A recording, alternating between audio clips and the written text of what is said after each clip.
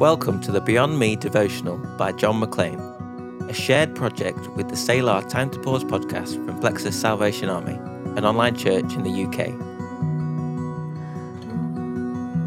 Over these 40 days, we want to firstly deepen our appreciation for all that Christ did on the cross.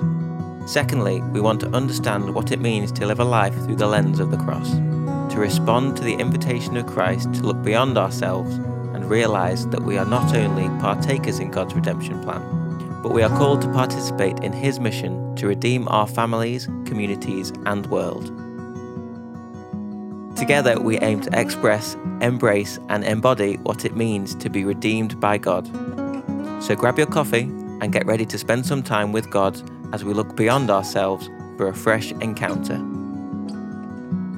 If you haven't already, don't forget to join our Facebook listener group dedicated to the series, where you can share all your thoughts and personal reflections sparked by what we learn and hear in the podcast. Make sure to join us there by following the link in the description, which we've also shared on our social media, or by searching for Beyond Me Lent Devotional on Facebook. Each reflection has been written by John McLean and read by Joanne James. May you be blessed today. This is day 5. Shh, pray. For when I stop and breathe in your presence, I find that you are the answer. You're all I need. And even when I don't understand, I know I am safe in your hands. Just breathe.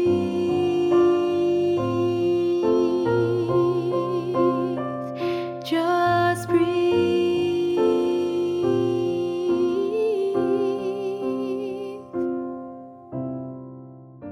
James chapter 5 verses 13 to 14. Are any of you suffering hardships? You should pray. Are any of you happy? You should sing praises. Are any of you sick? You should call for the elders of the church to come and pray over you, anointing you with oil in the name of the Lord.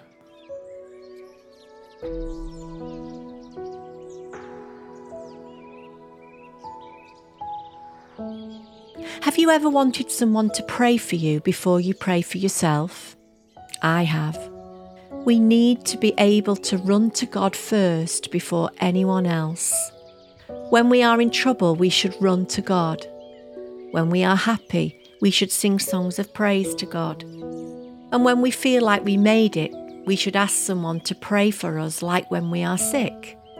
We should ask people to pray for us, but first we should pray ourselves. I challenge all of us to seek God first this Lent.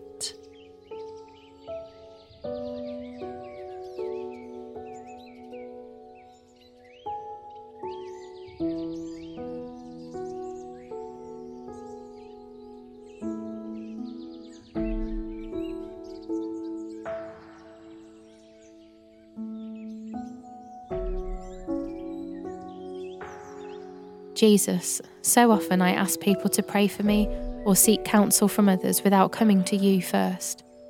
Please forgive me for seeking attention rather than seeking you as my Saviour and Redeemer, and help me to be a person who uses this season as an opportunity to no longer just talk about my concerns and hardships, but who also seeks the presence of the King.